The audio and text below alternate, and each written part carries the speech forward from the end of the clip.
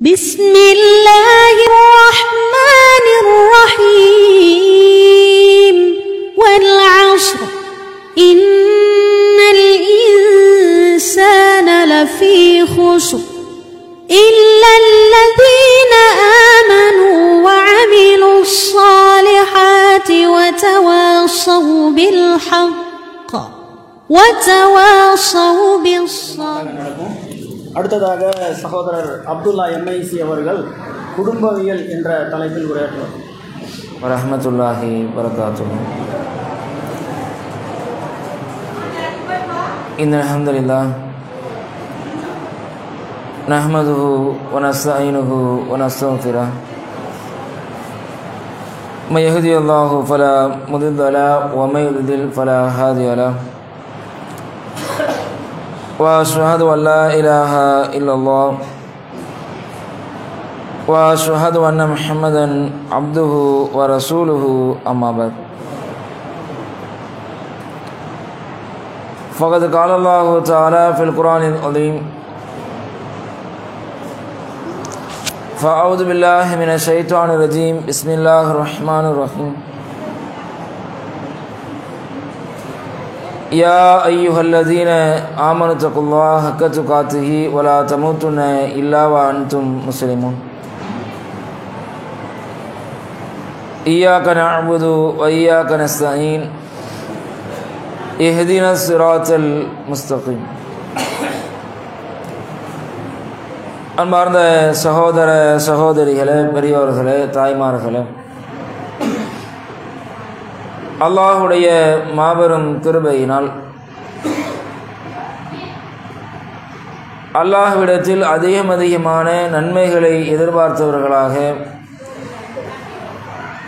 அந்த நன்மைகளின் மூலமாக நரகத்திலிருந்து தப்பித்து சொர்க்கம் செல்ல வேண்டும் என்ற சிந்தனை கொண்டவர்களாக நாம் எல்லாம் இங்கே குழும்பியிருக்கின்றோம்.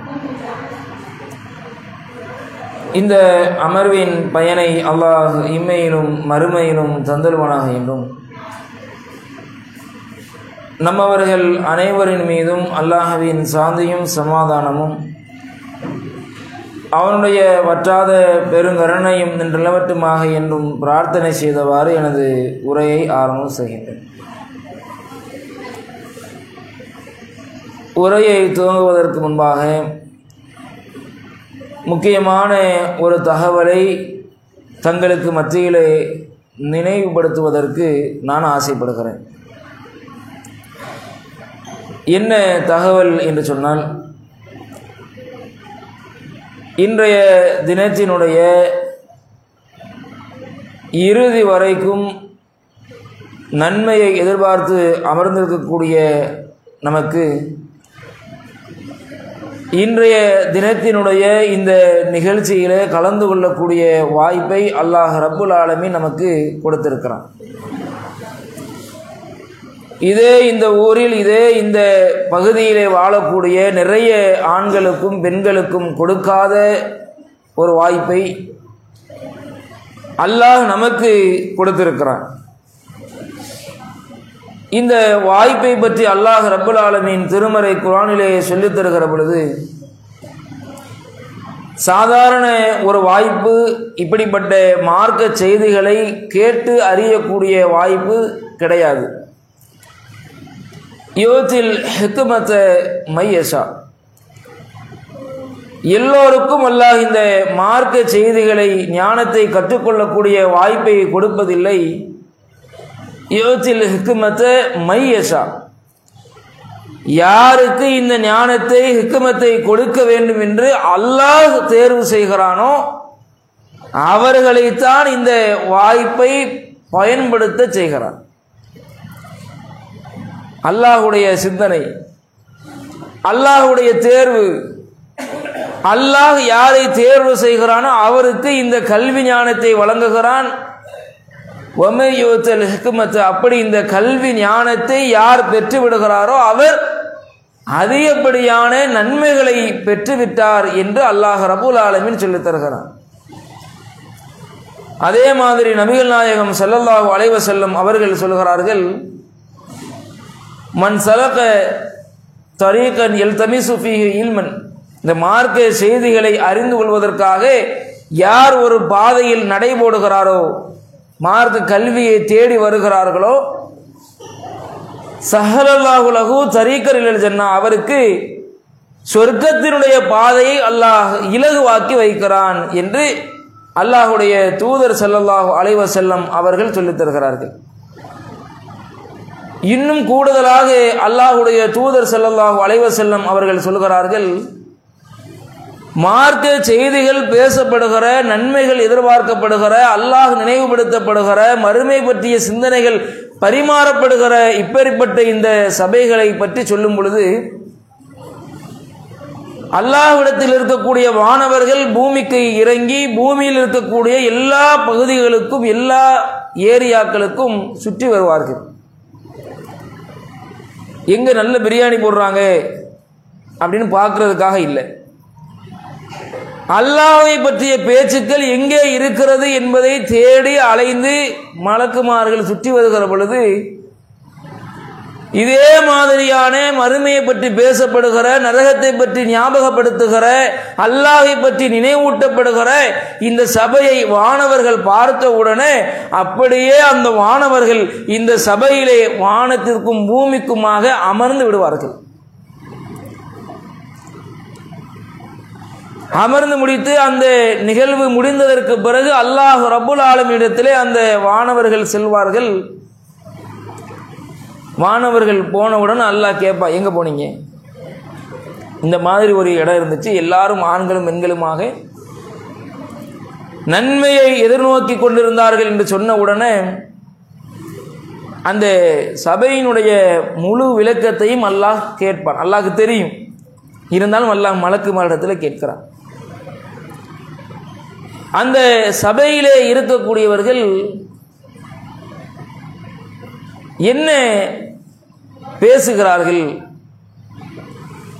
மாணவர்கள் சொல்வார்கள், அவர்கள் அல்லாஹ்வை புகழ்கிறார்கள், சுப்ஹானல்லாஹ் சொல்றாங்க, அல்ஹம்துலில்லாஹ் சொல்றாங்க, அல்லாஹ்வை பற்றிய நினைவெல்லாம் பேசப்படுகிறது. அப்ப அல்லாஹ் கேட்பான், என்னை பற்றி பேசுகிறார்கள் என்றால் என்னை அவர்கள் பார்த்திருக்கிறார்களா? யாராவது அல்லாஹ் பார்த்துருக்குமா பை?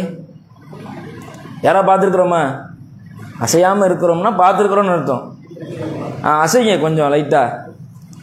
அப்போ பார்க்கல. பெண்கள் யாராவது பார்த்துருக்கீங்களா அல்லாவை?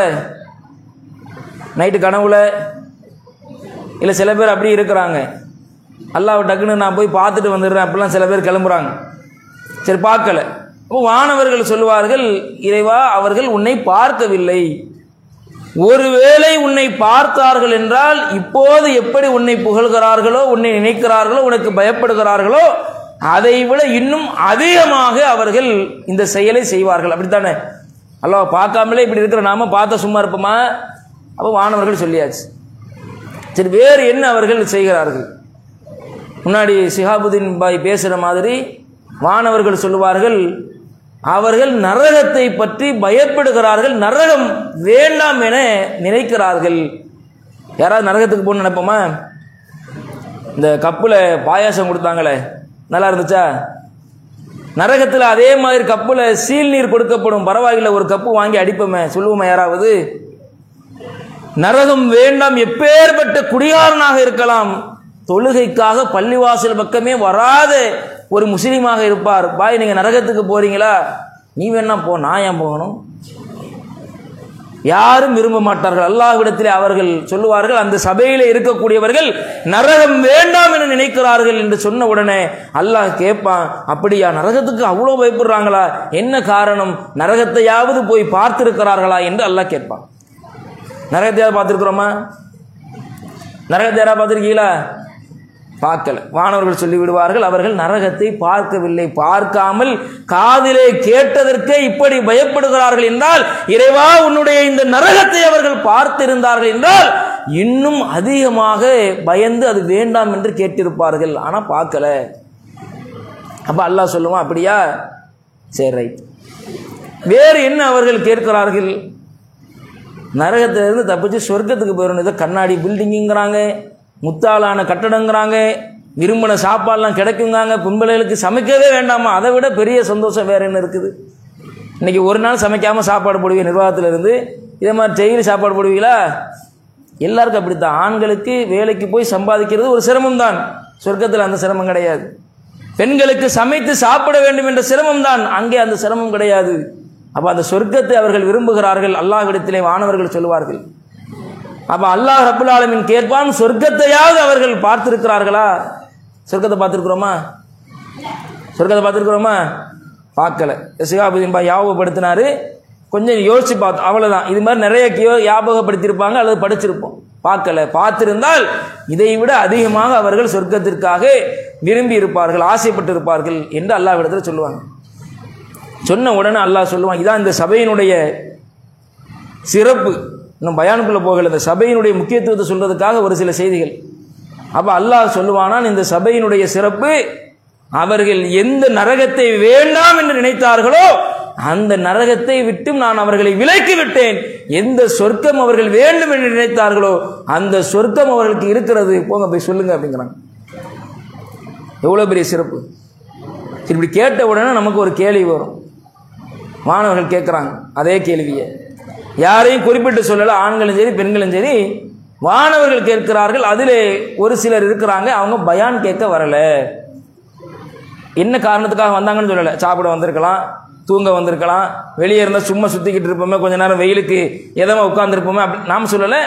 மாணவர்கள் அந்த கருத்தை சொல்லலை. ஆனால் பயானுக்காக வரல, அல்லது அமல்களை செய்யலை, எந்த விதமான செயலையும் செய்யாமல் சும்மா இருந்தாங்க என்று வானவர்கள் அல்லாஹ்விடத்தில் சிலர்களுடைய நிலையை எடுத்து சொல்வார்கள். அப்ப அல்லாஹ் சொல்லுவான், அவர்கள் எல்லோரும் ஒரு கூட்டமாக ஒன்றோடு ஒன்றாக சேர்ந்து இந்த வேலையை செய்தார்கள் அல்லவா, அதனால அந்த கூட்டத்தில் வந்து உட்கார்ந்த காரணத்தினாலே எந்த செயலையும் செய்யாமல் இருந்தாலும் சரி அவருக்கும் இதே மாதிரியான சிறப்பு இருக்கிறது என்று அல்லாஹ் பதில் சொல்கிறான். தூக்கம் வருதா? பரவாயில்ல, சாஞ்சி உட்கார்ந்து தூங்குங்க, எஞ்சி வீட்டுக்கு போகும்போது போயிடாது. அல்லாஹ் சொல்லக்கூடிய சிறப்பு என்ன? ஒன்னா இருந்ததுனால அவர்களுக்கும் அதே மாதிரியான ஒரு சிறப்பு என்று அல்லாஹ் ரப்புல் ஆலமீன் பரிசை கொடுக்கிறான். அப்ப இந்த சபையிலே நமக்கு இருக்கக்கூடிய ஒரு வாய்ப்பை அல்லாஹ் கொடுத்திருக்கிறான் என்றால், நம்மை தேர்வு செய்திருக்கிறான் என்றால், இந்த வாய்ப்பை சரியான முறையில் பயன்படுத்திக் கொள்ள வேண்டும். காலையிலிருந்து இறுதி கட்டத்திற்கு வந்துட்டோம். இவ்வளவு நேரம் இப்படி அப்படி இப்படிமா தூக்கத்தை சமாளித்து சைத்தான சூன்னு விரட்டி விட்டு இருந்தோமோ, அதே மாதிரி இந்த கொஞ்ச நேரமும் இருந்து முழுமையாக இந்த நாளை பயன்படுத்தி நம்ம முழுமையான நன்மையை பெறக்கூடியதாக இருக்க வேண்டும். அதனால் இந்த பயானில் அதிகமாக கேள்விகள் கேட்கப்படும். ஏன்னா ரொம்ப சத்திய சோதனை உங்களுக்கு இல்லை, எனக்கு. தூங்கவும் விடக்கூடாது, பயானும் பேசணும். அப்போ அதிகமாக மார்க்கத்தை சொல்லிக் கொடுக்க வேண்டும், உள்ளத்தில் பதிய வைக்க வேண்டும் என்ற கட்டாயம் இருக்கிறதுனால அதிகமாக ஆண்களிடத்திலையும் பெண்களிடத்திலையும் கேள்விகள் கேட்போம். கொஞ்சம் கவனமாக இருப்பதற்கு தான், சரியா? தெரியலன்னா ஒன்றும் கோச்சிக்கலாம் இல்லை, என்னை கேவலப்படுத்திட்டுலாம் கேட்கக்கூடாது. நீங்கள் திருப்பி என்கிட்ட 4 கேள்வி கேட்டீங்கன்னா எனக்கும் அதில் பாதிக்கு மேலே தெரியாமல் இருக்கலாம், சரியா? அதனால் இந்த மாதிரியான ஒரு விஷயத்தை உள்ளத்தில் பதிய வைத்துக் கொள்ள வேண்டும். அப்போ இந்த நேரத்தில் வந்து இஸ்லாமிய குடும்பவியல் என்ற தலைப்பு எனக்கு தேர்வு செய்யப்பட்டிருக்கிறது. இந்த தலைப்பு தேர்வு செய்யப்பட்டதற்கான காரணம் என்னவென்று சொன்னால், ஒரு குடும்பம் நல்ல முறையிலே மாறிவிட்டால் ஒவ்வொரு குடும்பங்களாக சீர்பட்டு விட்டால் ஒட்டுமொத்த சமுதாயமே சீர்பட்டு விடும். ஒட்டுமொத்த சமுதாயமாக கூட்டமாக வெளியே பார்க்கப்பட்டாலும் நம் எல்லோரும் ஒவ்வொரு தனித்தனி குடும்பங்களாகத்தான் இருக்கிறோம். நம்ம கண்ட்ரோலுக்கு கீழாக கணவனாக இருந்தால் மனைவி இருக்கிறார்கள், குழந்தைகள் இருக்கிறார்கள். சில வீடுகளில் மனைவி கண்ட்ரோலுக்கு கீழே கணவனும் குழந்தைகளும் இருக்கிறாங்க. அவை இது மாதிரியான ஒரு குடும்பத்திற்குள்ளாக நம்ம இருக்கிற பொழுது அந்த குடும்பம் எப்படி இருக்க வேண்டும் என்ற ஒரு செய்தியை இஸ்லாமிய மார்க்கம் நமக்கு சொல்லித் தருகிறது. அதிலும் குறிப்பாக சொல்வதாக இருந்தால், அல்லாஹ் ரப்புல் ஆலமீன் ஒரு எச்சரிக்கையை நமக்கு சொல்லித் தருகிறார். என்ன எச்சரிக்கைன்னு சொன்னால், ஃபஇதா ஜாஅத்தி ஸாஹா, மறுமை நாளுக்கான அந்த நாள் ஆரம்பமாகிற பொழுது, யௌம யஃபிர்ருல் மர்உ மின் அஹி, ஒவ்வொரு ஆணும் ஒவ்வொரு பெண்ணும் அந்த மஹ்ஷர் மைதானத்திலே அப்படியே பயந்து விரண்டு ஓடுவார்கள். அங்கே அவர்களுடைய சகோதரனை சகோதரியை பார்ப்பார்கள். என்னன்னா எப்படி இருக்கிறீங்க, இவ்வளவு கூட்டமா இருக்குது, இவ்வளவு வெப்பமா இருக்குது, என்னக்கா எப்படி இருக்கிறீங்க, நல்லா இருக்கீங்களா கேட்பதற்கு அங்கே அவர்களுக்கு மனது வராது. தன்னுடைய சகோதரனை சகோதரியை பார்த்த உடனே அந்த ஆணோ அந்த பெண்ணோ எதிர் திசையில விரண்டு ஓடுவார்கள். பாசம் இல்லாமல் போய்விடும். உம்மிகி, அவர்களுடைய தாயை அங்கே பார்ப்பார்கள். ஐயோ அம்மா ஆச்ச, பாடுபட்டு அரும்பாடுபட்டு பெரும்பாடுபட்டு வளர்த்த என்னுடைய தாய், பாசம் காட்டிய நேசம் காட்டிய அன்பு காட்டிய என்னுடைய தாய் இப்பேற்பட்ட கூட்டத்திற்கு நடுவாகவே மாட்டிக்கொண்டு சிக்கிக் கொண்டிருக்கிறார்களே, எப்படி இருக்கிறீர்கள், கவலை இல்லையா, பயம் இல்லையா, அச்சம் இல்லையா, பிரச்சனை இல்லையா, நன்றாக இருக்கிறீர்களா என்று கேட்பதற்கு மனம் வராது. தாயை பார்த்த உடனே எங்கே தன் தாய் தன்னை பார்த்து விடுவார்களோ என்று பயந்து எதிர் திசையை நோக்கி ஓடுவார்கள். வாபிஹி, மாரிலேயும் தோளிலேயும் போட்டு வளர்த்த குழந்தையினுடைய வாழ்க்கைக்காக வெளிநாடுகளிலே சென்று மொழி தெரியாதே, ஊர் தெரியாதே, பேர் தெரியாதே கடுமையான சிரமத்தை அனுபவித்து வளர்த்த அந்த தந்தையை பார்ப்பான். தந்தையின் மீது பாசம் வராது, விரண்டு ஓடுவான், தந்தையை பார்த்திடக்கூடாது.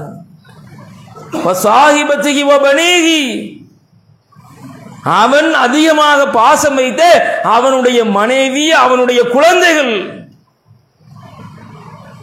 யாரின் மீதும் பாசம் வராது, நேசம் வராது, கருணை வராது. எல்லோரும் தெரித்து ஓடுவார்கள். யாரும் நம்மை சந்தித்து விடக்கூடாது.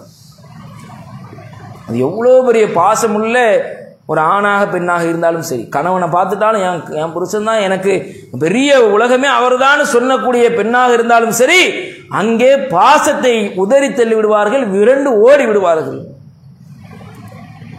இப்படிப்பட்ட பாசம் இல்லாத நேசம் இல்லாத, இன்னும் அல்லாஹ் ரப்புல் ஆலமீன் சொல்லித் தருகிறான், நண்பர்கள் கூட அங்கே ஒருவரை ஒருவர் நலம் விசாரித்துக் கொள்ள மாட்டார்கள், எந்த நட்பும் இருக்காது. அப்படிப்பட்ட அந்த நாளில் அல்லாஹ் சொல்லித் தருகிறான், வல்லதீன, சிலர்கள் இருக்கிறார்கள். இந்த பாசம் இல்லாத நிலைங்கிறது சாதாரண நிலை இல்லைங்க. பாசம் இல்லாத நிலைங்கிறது சாதாரண நிலை இல்லை. உங்களுக்கு பாசம் கொடுப்பதற்கு ஆள் இல்லாமல் தனிமையில் விடப்படுவதை விட, யாரிடத்திலும் யாரை பற்றிய பாசமும் இல்லாத ஒரு உலகமாக மாறிவிட்டது என்றால் அது மிகப்பெரிய ஒரு சோதனையான நிலைமை. அப்படிப்பட்ட அந்த நிலைமையில அல்லாஹ் சொல்லித் தருகிறான், வல்லதீன, சிலர்கள் மட்டும் இருக்கிறார்கள். எப்படிப்பட்டவர்கள்? ஆமனு, அவர்கள் நம்பிக்கை கொண்ட முக்மின்களாக இருந்தவர்கள். வத்தபஅத்துஹும் ذُرِّيَّتُهُم بِஈமான், அவர்கள் முக்மினாக இருப்பார்கள். அவர்களுடைய குடும்பத்தினர்கள், குழந்தைகள், சந்ததியினர்களும் வழித்தோன்றர்களும் அதே மாதிரி முக்மினாக இருப்பார்கள். அல்ஹக்னா பிஹிம் ذُرِّيَّتَهُم, அவர்களையும் அவர்களுடைய குடும்பத்தாரையும் சேர்த்து நாம் அப்படியே அரவணைத்துக் கொள்வோம். அந்த பாசமில்லாத நேசமில்லாத நாட்களில் நேரங்களில் இப்படிப்பட்ட உண்மையான முக்மினாக வாழ்ந்தவர்கள் மட்டும், சிறந்த குடும்பமாக இருந்தவர்கள் மட்டும் அங்கே குடும்பமாக ஒன்று சேர்க்கப்படுவார்கள். எப்பேற்பட்ட சிறப்பு!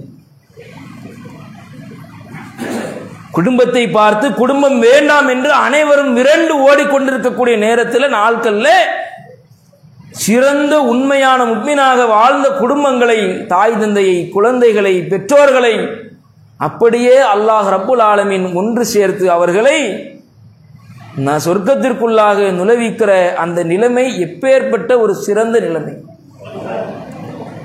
அது எல்லாருக்கும் கிடைக்குமா?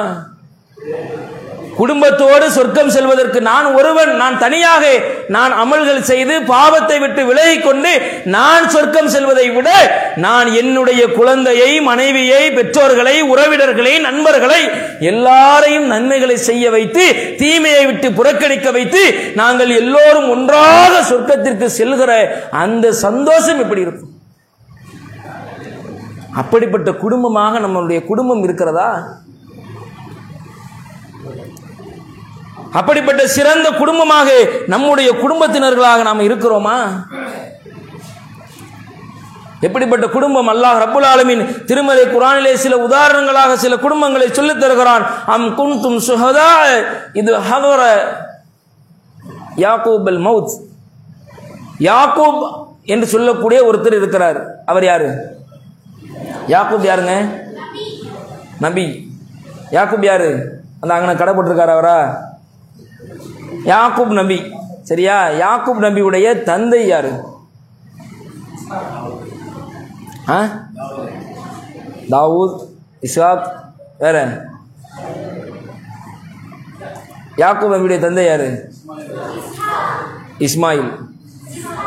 இஸ்ஹாக்கா? சரி. அப்ப அல்லாஹ் ரப்புல் ஆலமீன் என்ன செய்யறான்?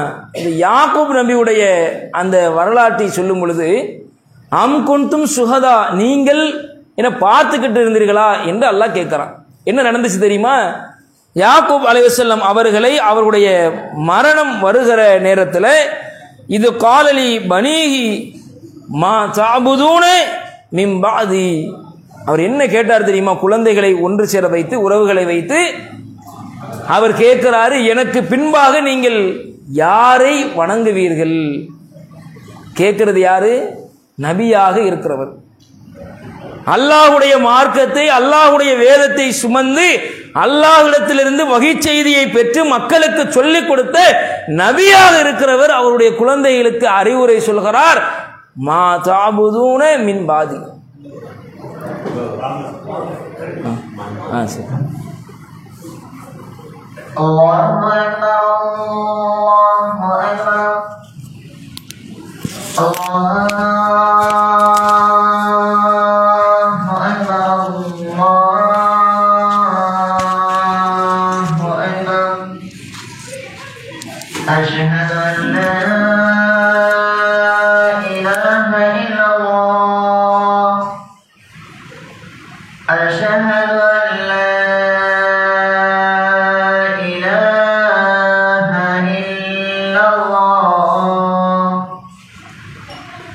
أشهد أن محمدا رسول الله. أشهد أن محمدا رسول الله. حي على الصلاة.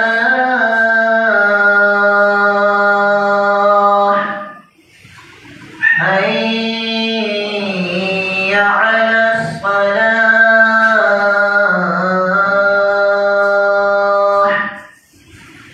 حي على الفلاح. حي على الفلاح.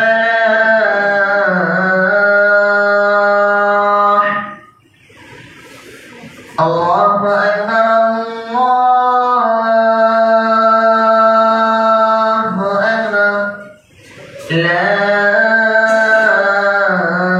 إله إلا الله.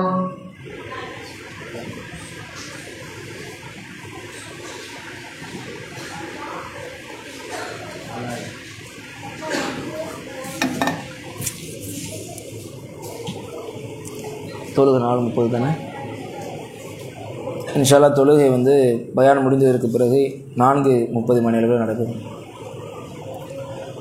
அப்போ யாக்கூப் அலைஹிஸ்ஸலாம் அவர்களை பற்றி அல்லாஹ் சொல்லித் தருகிறான். அவர்கள் அவர்களுடைய குழந்தைகளை வைத்து கேட்கிறார்கள், நீங்கள் யாரை வணங்குவீர்கள்? காலோ நாபுது, நாங்கள் இலாஹத், நீங்கள் யாரை வணங்குகிறீர்களோ அப்படிப்பட்ட ஒரே ஒரு கடவுளை நாங்கள் வணங்குவோம். வா இலாஹ ஆபாயிக், உங்களுடைய முன்னோர்களாக இருந்த இப்ராஹிம் வா இஸ்மாயில் வா இஸ்ஹாக் இலாஹ வாஹிதா. இப்ராஹிம், இஸ்மாயில், இஸ்ஹாக் அவர்கள் எந்த இறைவனை வணங்கினார்களோ அப்படிப்பட்ட ஒரே ஒரு இறைவனை நாங்கள் வணங்குவோம் என்று அவர்கள் பதில் சொல்கிறார்கள் வனஹனு லஹு முஸ்லிமுன், நாங்கள் அவனுக்கே கட்டுப்பட்டவர்களாக இருப்போம் என்று குழந்தைகள் அவர்களுக்கு பதில் சொல்கிறார்கள். என்றைக்காவது நம்முடைய குழந்தைகளை வைத்து இந்த கேள்வியை நம்ம கேட்டிருப்போமா? இங்கே ஆண்கள் இருக்கிறார்கள், அங்கே பெண்கள் இருக்கிறீர்கள். என்றைக்காவது குழந்தைகளை வைத்து நீங்கள் யாரை வணங்குவீர்கள் என்ற கேள்வியை கேட்டு நம்மை படைத்து பரிபாலித்த நமக்கு வசதி வாய்ப்புகளை கொடுத்த ஒரே ஒரு கடவுளாக இறைவனாக இருக்கிற அல்லாஹ்வை மட்டும்தான் நீங்கள் வணங்க வேண்டும் என்ற ஒரு கொள்கையை உங்களுடைய குழந்தைகளுக்கு நீங்கள் உங்களுடைய வாய்கள் மூலமாக விதைத்திருக்கிறீர்களா? இதில் எந்த பெற்றோர்கள் ஊமைகளாக இருந்திருக்கிறோம்? எனக்கு என் பிள்ளைகளுக்கு சொல்லிக் கொடுக்க முடியலைங்க, மதரசாவில் போய் நாங்கள் சொல்லிக் கொடுக்க அனுப்பிட்டோம், ஏன்னா எனக்கு பேச தெரியாதுங்க என்று யார் இருக்கிறோம்? நபிமார்கள் சொல்லிக் கொடுக்கிறார்கள். வாழ்க்கை முழுவதுமாக அல்லாஹ்வுக்காக வாழ்ந்து மரணத்தை அடைகிற அந்த நிலையில் கூட குழந்தைகளுக்கு சொல்லிக் கொடுக்கிறார்கள், நான் உயிரோடு இருக்கும் போது நீங்கள் யாரை வணங்குகிறீர்களோ அதே மாதிரி நான் செத்ததற்கு பிறகு இறந்ததற்கு பிறகு நீங்கள் யாரை வணங்குவீர்கள் என்ற கொள்கையை கற்றுக் கொடுக்கிறார்கள். பசுமரத்தாணி போல பதிய வைக்கிறார்கள். இன்றைக்கும் சில பெரியவர்களை, முதியவர்களை, தாடி நரைத்தவர்களை, தலை நரைத்தவர்களை பார்ப்போம். தர்காவுக்கு போகக்கூடாது என்று சொன்னால் ஒரு கடுகு அளவு கூட அவர்களுக்கு கொள்கையில மாற்றம் தடுமாற்றம் வராது, கேட்கவே மாட்டாங்க, உறுதியா நிற்பாங்க. இதே மாதிரி நாளைக்கு என்னுடைய குழந்தை நீ தர்காவுக்கு போக வேண்டும் என்று கழுத்திலே கத்தியை வைத்தால் கூட அவனுடைய உள்ளத்தில் கடுகளவு மாற்றம் வராது என்ற ஒரு கொள்கையில் உறுதியானவனாக, ஈமானிய சிந்தனை கொண்டவனாக என்னுடைய குழந்தையை நான் உருவாக்க வேண்டும் என்ற சிந்தனையில் எத்தனை தாய்மார்கள், எத்தனை தந்தைமார்கள் இருக்கிறோம். அதற்கான முயற்சியை எடுத்திருக்கிறோம். அதே மாதிரி நபி இஸ்மாயில் அலைஹிஸ்ஸலாம் அவர்களுடைய வரலாறை அல்லாஹ் சொல்லித் தருகிறான்.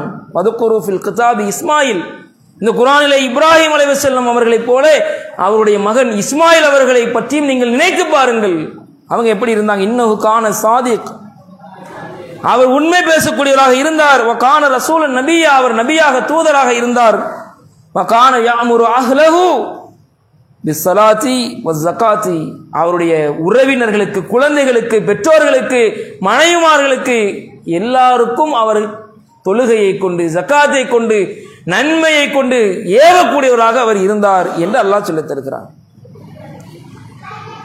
அதே மாதிரி நபிகள் நாயகம் ஸல்லல்லாஹு அலைஹி வஸல்லம் அவர்களுக்கும் அல்லாஹ் கட்டளை போடுகிறான், உங்களுடைய குடும்பத்தாருக்கு நீங்கள் நன்மையை ஏவி தீமையை தடுக்க வேண்டும்.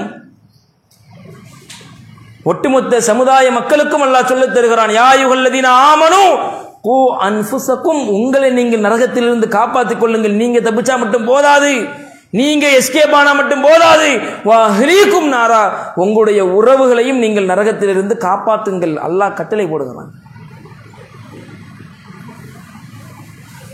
எத்தனை பேர் அந்த முயற்சியை செய்திருக்கிறோம்? நம்முடைய உறவுகளுக்கு மத்தியில, குடும்பத்தினருக்கு மத்தியில, குறிப்பாக குழந்தைகளுக்கு மத்தியிலே மார்க்கத்தை எடுத்துச் சொன்ன பெற்றோர்கள் எத்தனை பேர்?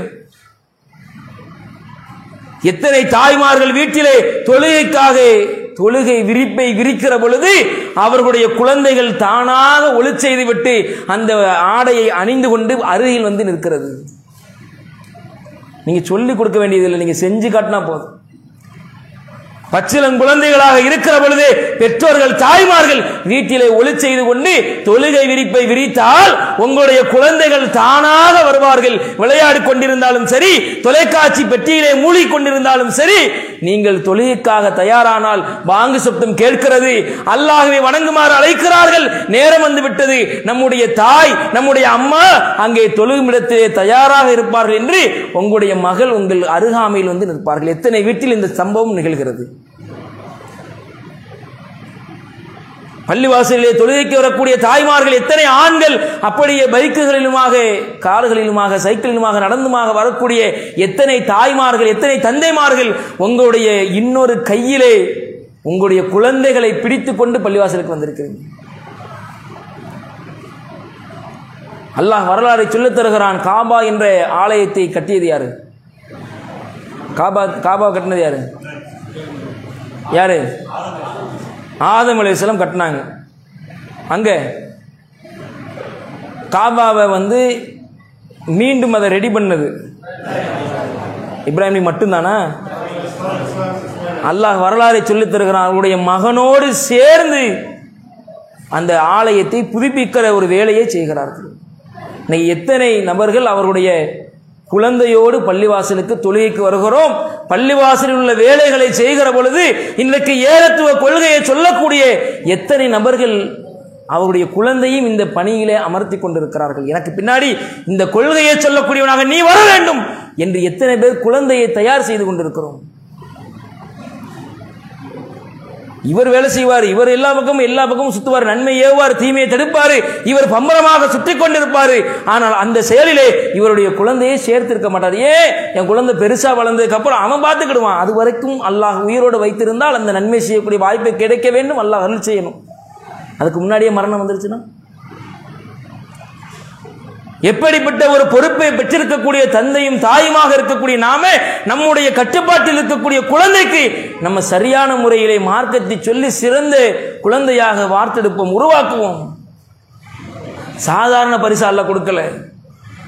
மறுமையில சொர்க்கத்தில் அல்லாஹ் ரப்பல் ஆலமீன் ஏற்படுத்துகிற பரிசு என்பது அல்லாஹ்வுடைய தூதர் ஸல்லல்லாஹு அலைஹி வஸல்லம் அவர்கள் சொல்கிறார்கள், ஒருவருக்கு சொர்க்கத்தில் சிறந்த அந்தஸ்து கொடுக்கப்பட்ட உடனே அவர் வருவார், அந்த ஆணோ அல்லது அந்த பெண்ணோ வருவாங்க, யா அல்லாஹ் எனக்கு இவ்வளவு சிறப்புக்கு நான் ஒண்ணுமே செய்யலம்பாங்க. அவ்வளவு பெருசா தொழுகல, அவ்வளவு பெருசா ஜக்காத்து கொடுக்கல, அவ்வளவு பெருசா தர்மம் செய்யல, அவ்வளவு பெரிய சிறந்த அமலெல்லாம் நான் சேர்த்து வைக்கல, யா அல்லாஹ் எனக்கு ஏன் இவ்வளவு பெரிய சிறப்பு என்று பெண்ணோ ஆணோ வந்து கேட்பார்கள். அப்போது அல்லாஹ் சொல்லுவானாம், இது உன்னுடைய அமலுக்காக இல்லை, உன்னுடைய குழந்தைகள் உன்னுடைய பிள்ளைகளுடைய செயலுக்காக உனக்கு கிடைக்கிற பரிசு என்று அல்லாஹ் சொல்லுவான். யாருக்கு அந்த ஆசை இருக்கிறது? யார் அப்படிப்பட்ட ஒரு பரிசை பெறுவதற்கு தகுதியானவர்களாக இருந்து கொண்டிருக்கிறோம்? குழந்தைகளோடு பெற்றோர்கள் பள்ளிவாசலுக்கு வருவதை பார்க்க முடியவில்லை. மற்ற எல்லா இடத்துக்கும் குழந்தை கூட்டு போறாங்க, அவர்கள் எல்லா இடத்துக்கும் சுத்தி பார்க்கறதுக்கு கூட்டு போறாங்க, தேவையில்லாத நிகழ்ச்சிகளுக்கு கூட்டு போறாங்க. பள்ளிக்கூடத்தில் பெற்றோர்கள் தாயும் தந்தையும் இருவரும் வர வேண்டும் என்று கட்டளை போட்ட ஓட்டமா ஓடி போய் நிற்கிறாங்க அரை மணி நேரத்துக்கு முன்னாடியே. ஆனா பள்ளிவாசல்ல தொழுகைக்கு பெற்றோர்கள் குழந்தைகளோடு வருவதில்லையே. அவ இப்படிப்பட்ட ஒரு நிலைமை இன்றைக்கு குழந்தைகள், ஒரு குடும்பம் என்பது அப்படிப்பட்ட நிலையில இன்றைக்கு உருவாக்கப்படவில்லை. மார்க்கத்தை சொல்லிக் கொடுக்க வேண்டும், பகிரப்பட வேண்டும். அதில் முக்கியமாக முதன்மையான குடும்பமாக இருக்கிற முதன்மை குடும்ப உறுப்பினர்கள் கணவன் மனைவி என்ற ஒரு பந்தம். இந்த இடத்தில் மார்க்கம் பேசப்படுகிறது என்றால் இந்த இடத்தில் மார்க்கம் சொன்ன அடிப்படையிலே இருவரும் சரியானவர்களாக ஆகிவிட்டார்கள் என்றால் ஒட்டுமொத்த வாழ்க்கையும் சீராக சிறப்பாக செம்மையாக மாறிவிடும். அடுத்து குழந்தைகளும் சரியான முறையில் வந்துடுவாங்க. எப்படிப்பட்ட கணவன், எப்படிப்பட்ட மனைவி! அல்லாஹ்வுடைய தூதர் ஸல்லல்லாஹு அலைஹி வஸல்லம் அவருடைய காலகட்டத்தில் ஒரு அற்புதமான நிகழ்வு நடைபெறுகிறது. ஒரு மனிதர் இருக்கிறார், ஜுலைபிப் என்று சொல்லக்கூடிய ஒரு மனிதர். பார்ப்பதற்கு பெரிய அழகான தோற்றம் இல்லை, பார்ப்பதற்கு அழகான தோற்றம் இல்லை, வசீகரமான உடலமைப்பு இல்லை, வசதி இல்லை, மரியாதை இல்லை, ஊர்களில் யாருக்கும் அவர் மீதானே ஒரு அக்கறை கூட கிடையாது. அவருக்கு பேரே ஜுலைபிப், கேலி செய்யக்கூடிய ஒரு பட்டை பெயர். யாரும் அவருக்கு கரிசனம் கூட காட்ட மாட்டாங்க. வருகிறார், அல்லாஹ்வுடைய தூதர் ஸல்லல்லாஹு அலைஹி வஸல்லம் இடத்தில் கேட்கிறார், யா ரசூலல்லாஹ், எனக்கு உலகத்தில் இல்லை மறுமையிலாவது துணைவிகள் கிடைப்பார்களா? இங்க உலகத்தில் கல்யாணமாகல, மறுமையிலாவது அல்லாஹ் எனக்கு சொர்க்கத்தில் ஹூரியன்களை கொடுப்பானா என்று கேட்கிற பொழுது அல்லாஹ்வுடைய தூதர்கள் அவருக்கு பதில் சொல்கிறார்கள், உனக்கு உலகத்திலேயும் துணைகள் உண்டு, மறுமையிலேயும் துணைகள் உண்டு என்று சொல்கிறார். சொன்ன உடனே அல்லாஹ்வுடைய தூதரவங்க சொல்கிறாங்க, ஒரு குடும்பத்தினரை சொல்லி அங்கே ஒரு பெண் இருக்கிறாள், அவரே உனக்காக பேசுவோம்னு சொல்லிட்டு அல்லாஹ்வுடைய தூதர் அவர்கள் போய் கேட்கிறாங்க. அந்த பெண்ணினுடைய தாயும் தந்தையும் ரொம்ப சந்தோஷப்படுறாங்க. அல்லாஹ்வுடைய தூதர் தன்னுடைய மகளை திருமணத்திற்காக கேட்டு விட்டார்கள் என்று சந்தோஷப்படுகிறார்கள். ஆனால் ஒரே ஒரு இடைஞ்சல், அல்லாஹ்வுடைய தூதருக்கு என்று நினைச்சிட்டாங்க, ஜுலைபிபுக்கு நினைக்கல. ரசூலுல்லாஹ்க்கா பெரிய பாக்கியமாச்ச, பெரிய நல்ல விஷயமாச்ச, உடனே ஓகேங்கிறாங்க. ரசூலுல்லாஹ் சொல்றாங்க, எனக்கு இல்லை, ஜுலைபிபுக்காக. உடனே பேசுறாங்க. தாயும் தந்தையும் பேசுகிறார்கள், ஜுலைபிபுக்கு எப்பேற்பட்ட பணக்காரர்கள் இருக்கிறார்கள், எப்பேற்பட்ட அழகானவர்கள் இருக்கிறார்கள், எப்பேற்பட்டவர்கள் எல்லாம் தகுதியானவர்களாக இருக்கிறார்கள். அவர்கள் எல்லாம் இருக்கிற பொழுது நான் மதிக்கத்தக்க மனிதராக இல்லாத அந்த ஜுலைபிபுக்கு எதற்காக எங்களுடைய மகளை கொடுக்க வேண்டும்? கணவன் மறுக்கிறார். சரி, என்னுடைய மனைவிட்ட கேட்டு சொல்லுறேன். மனைவிட்ட வந்து கேட்கிறார். மனைவியும் அதே மாதிரி மறுத்து விடுகிறார். கணவன் மனைவி பேசிக்கிட்டு இருக்கிறாங்க. என்ன செய்யலாம், ஏது செய்யலாம் என்று ஆலோசனை ஓடுகிறது. அந்த தகவலை கேட்டு அந்த மணப்பெண் மகள் வருகிறார். இருவரிடத்திலும் சொல்கிறார், அல்லாஹ்வுடைய தூதர் அவர்கள் ஒருவரை பரிந்துரை செய்தால் அவருக்கு அழகு இல்லை, அவருக்கு உடல் வசீகரம் இல்லை, ஊர் மக்கள் மத்தியிலே மரியாதை இல்லை, பணம் இல்லை, செல்வம் இல்லை. ஆனால் அல்லாஹ்வுடைய தூதரிடத்திலே ஒரு மரியாதை இருக்கிறதே, அல்லாஹ்வுடைய தூதர் அவர்களுடைய ரெக்கமெண்டேஷன் இருக்கிறதே, அது எனக்கு போதும் என்று சொல்கிறார். அந்த மார்க்கம் எனக்கு வேண்டும். இன்றைக்கு எத்தனை பெண்கள் கணவனை தேர்ந்தெடுக்கிற பொழுது இந்த அடிப்படையில் கணவனை தேர்ந்தெடுக்கிறார்கள். ஆரம்பத்தில்